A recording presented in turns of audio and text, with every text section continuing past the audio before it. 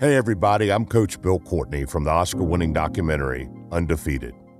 In Memphis, my hometown, there's a number of off-ramps off the 240 loop that when you're driving by them, they're just not the place you want to pull over and have to change a flat tire. And you see the loss and the poverty and the hopelessness and the despair and the disenfranchisement, and you think, gosh, somebody ought to do something about that down there. And you say it or you think it as if the sentiment matters, as if the thought matters. The thought doesn't matter. It changes nothing. It moves no needle.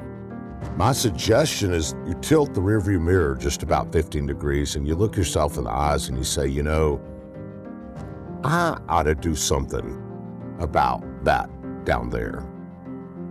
This sense that somebody ought to fix our problems is part of the problem. Government has proven woefully inadequate in caring for the most disadvantaged among us.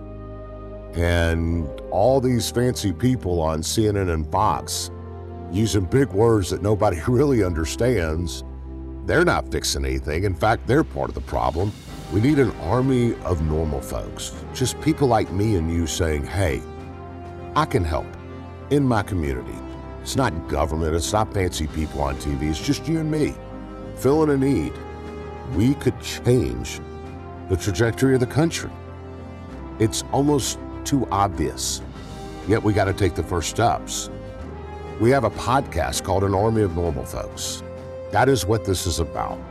And our goal is to share stories of normal people doing extraordinary things in and around their communities. And our hope is through telling those stories that you, me, normal folks will listen and tune in and occasionally find a story or two of something that they say, hey, I can do that.